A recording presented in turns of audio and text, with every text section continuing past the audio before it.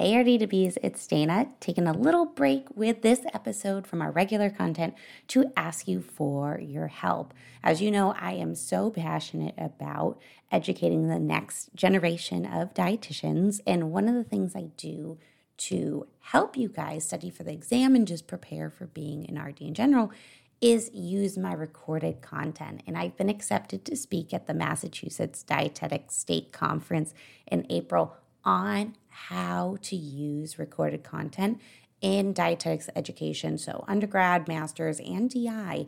And I'm going to be talking all about how this can benefit the students so much. So I want to ask you guys that if you would like to help me out and give me some feedback on how your program used recorded courses, or if you wish they use recorded courses, and also what you think about it in general, because I would love to include some student perspective into my presentation. So I'll put the link to the survey in the show notes. Again, I would appreciate you filling this out because this presentation is going to help to steer some programs into adding more programming like I do in. So if you enjoy the recorded content, definitely be sure to check the show notes. And as always, happy studying.